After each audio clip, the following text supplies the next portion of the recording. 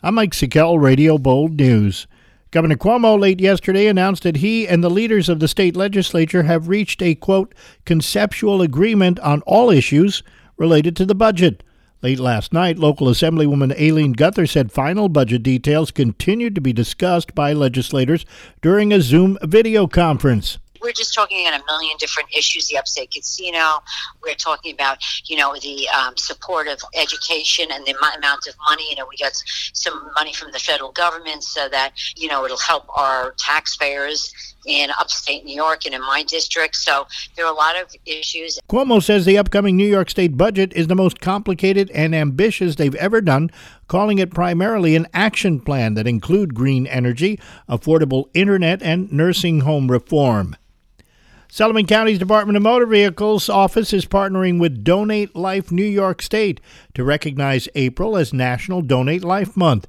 Sullivan County's DMV office hosting a tree planting and flag-raising ceremony this Friday afternoon, the event being held to raise awareness, according to Sullivan County Clerk Russell Reeves, who is encouraging residents to learn more about donating life-saving organs. There's over 9,000 people waiting for organs right now in New York State, and there's 1,500 people that have been waiting over 5 years for organ donations and tissue donations. One donation can save up to 7 lives and affect 75 people. You can sign up to be an organ donor when completing transactions at the DMV.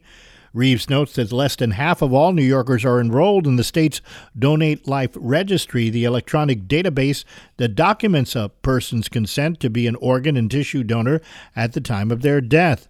The Donate Life ceremony will begin at 1 o'clock Friday afternoon outside the Government Center in Monticello.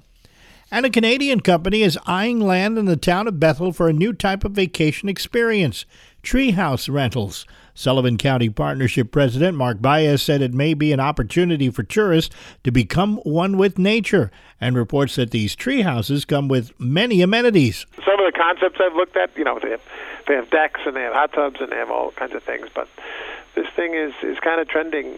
Things like this and similar to it, going to experiences, experiential type development, which is really what the new traveling public seems to be looking for. This particular proposal would be built on an 800-acre parcel in Bethel. That's what's happening. I'm Mike Sikel, Radio Bold News.